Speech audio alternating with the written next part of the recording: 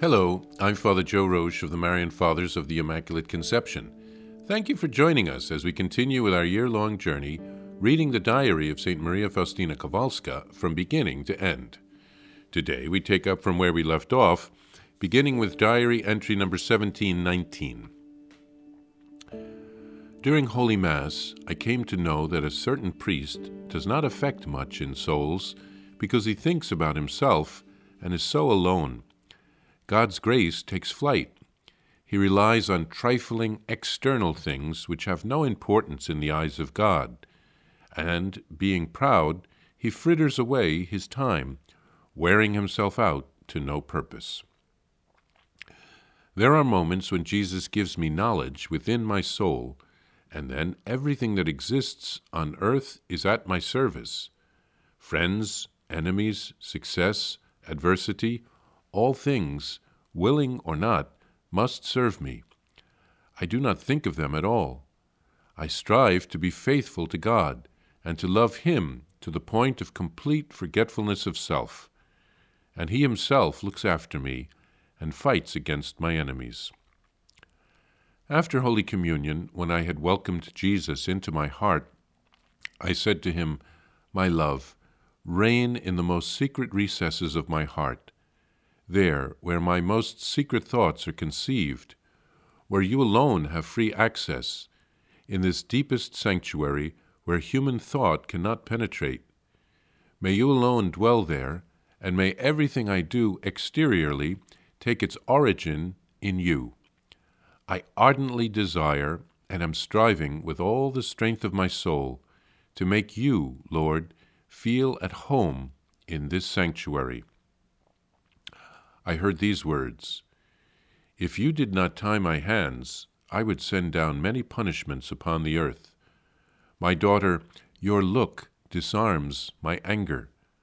Although your lips are silent, you call out to me so mightily that all heaven is moved. I cannot escape from your requests, because you pursue me, not from afar, but within your own heart." When the soul of a certain young lady came to me one night, she made me aware of her presence and made known to me that she needed my prayer. I prayed for a while, but her spirit did not leave me. Then I thought to myself, "If you are a good spirit, leave me in peace, and the indulgences I will gain tomorrow will be for you." At that moment the spirit left my room, and I recognized that she was in purgatory.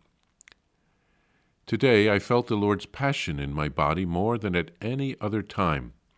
I felt this was for the sake of a dying soul. Today the Lord has been teaching me, once again, how I am to approach the sacrament of penance. My daughter, just as you prepare in my presence, so also you make your confession before me. The person of the priest is, for me, only a screen. Never analyze what sort of a priest it is that I am making use of. Open your soul in confession as you would to me, and I will fill it with my light. Christ and Lord, you are leading me over such precipices that, when I look at them, I am filled with fright, but at the same time I am at peace, as I nestle close to your heart.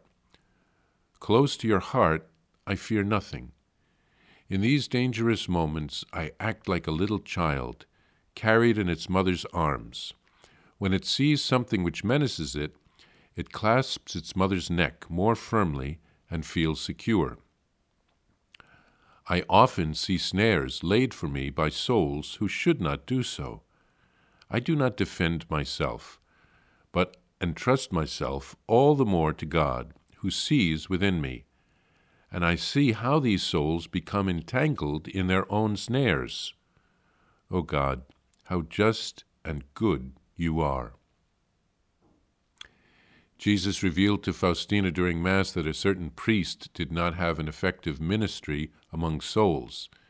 This was because he relied too much on his own strength and gifts and too little on God's grace.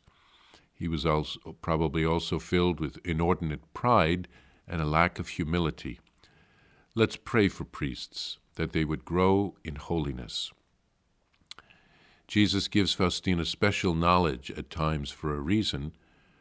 His drawing back the veil of what is happening spiritually in someone helps us to understand how we need to grow in holiness.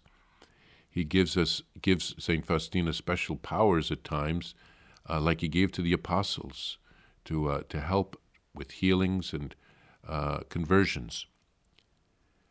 Faustina welcomes Jesus into her heart as King when she receives him in Holy Communion.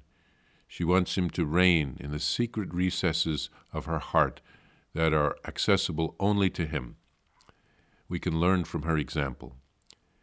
And Jesus reveals that he withholds the just punishment from some because of Faustina's ardent prayers and sacrifices. And Faustina prays for a soul in purgatory and will offer indulgences for her the next day. We can gain indulgences by going to Mass, by saying the Rosary in common, by making a holy hour before the Blessed Sacrament, etc. There are other ways to do so. And then we should get to confession in conjunction with that within a few weeks, as long as we're in a state of grace. And we should pray for the intentions of the Holy Father, and pray an Our Father, a Hail Mary, and a Glory Be, or perhaps a creed for the intention to receive that indulgence. And then we can offer those indulgences for the souls in purgatory. Faustina offered her experience of her suffering of the Lord's Passion for a dying soul. And the Lord teaches Faustina how to go to Holy Confession. We should imagine that Jesus is the confessor waiting there for us, and not worry about the priest who Jesus uses to give us the grace of the absolution. Faustina writes that Jesus leads her into dangerous areas, precipices like cliffs, and we can all be afraid of falling. But she's not afraid because she knows that Jesus protects her. And then she writes of other people setting traps for her. I'm reminded of the Pharisees doing the same thing to Jesus, and then the Pharisees becoming entangled in their own traps. Jesus defends Faustina, and he'll do the same for us if we ask for his help.